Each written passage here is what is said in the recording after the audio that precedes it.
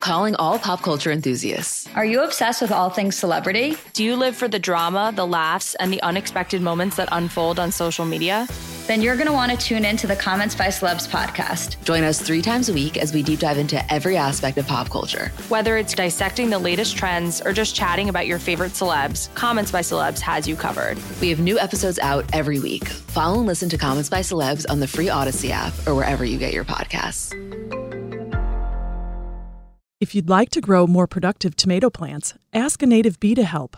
I'm Lisa Hilgenberg of Chicago Botanic Garden with your gardening tips for the week. There's a recent and interesting study demonstrating that tomatoes pollinated by native bees produce larger and more numerous fruits.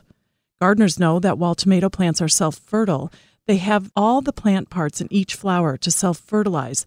The flowers must be vibrated by the wind or by the bees in order to release the pollen for fertilization. Honeybees are unable to vibrate the tomato flower in this way, but bumblebees and other native species can.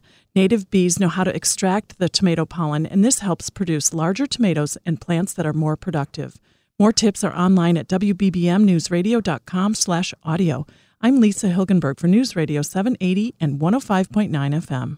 Calling all pop culture enthusiasts. Are you obsessed with all things celebrity? Do you live for the drama, the laughs, and the unexpected moments that unfold on social media?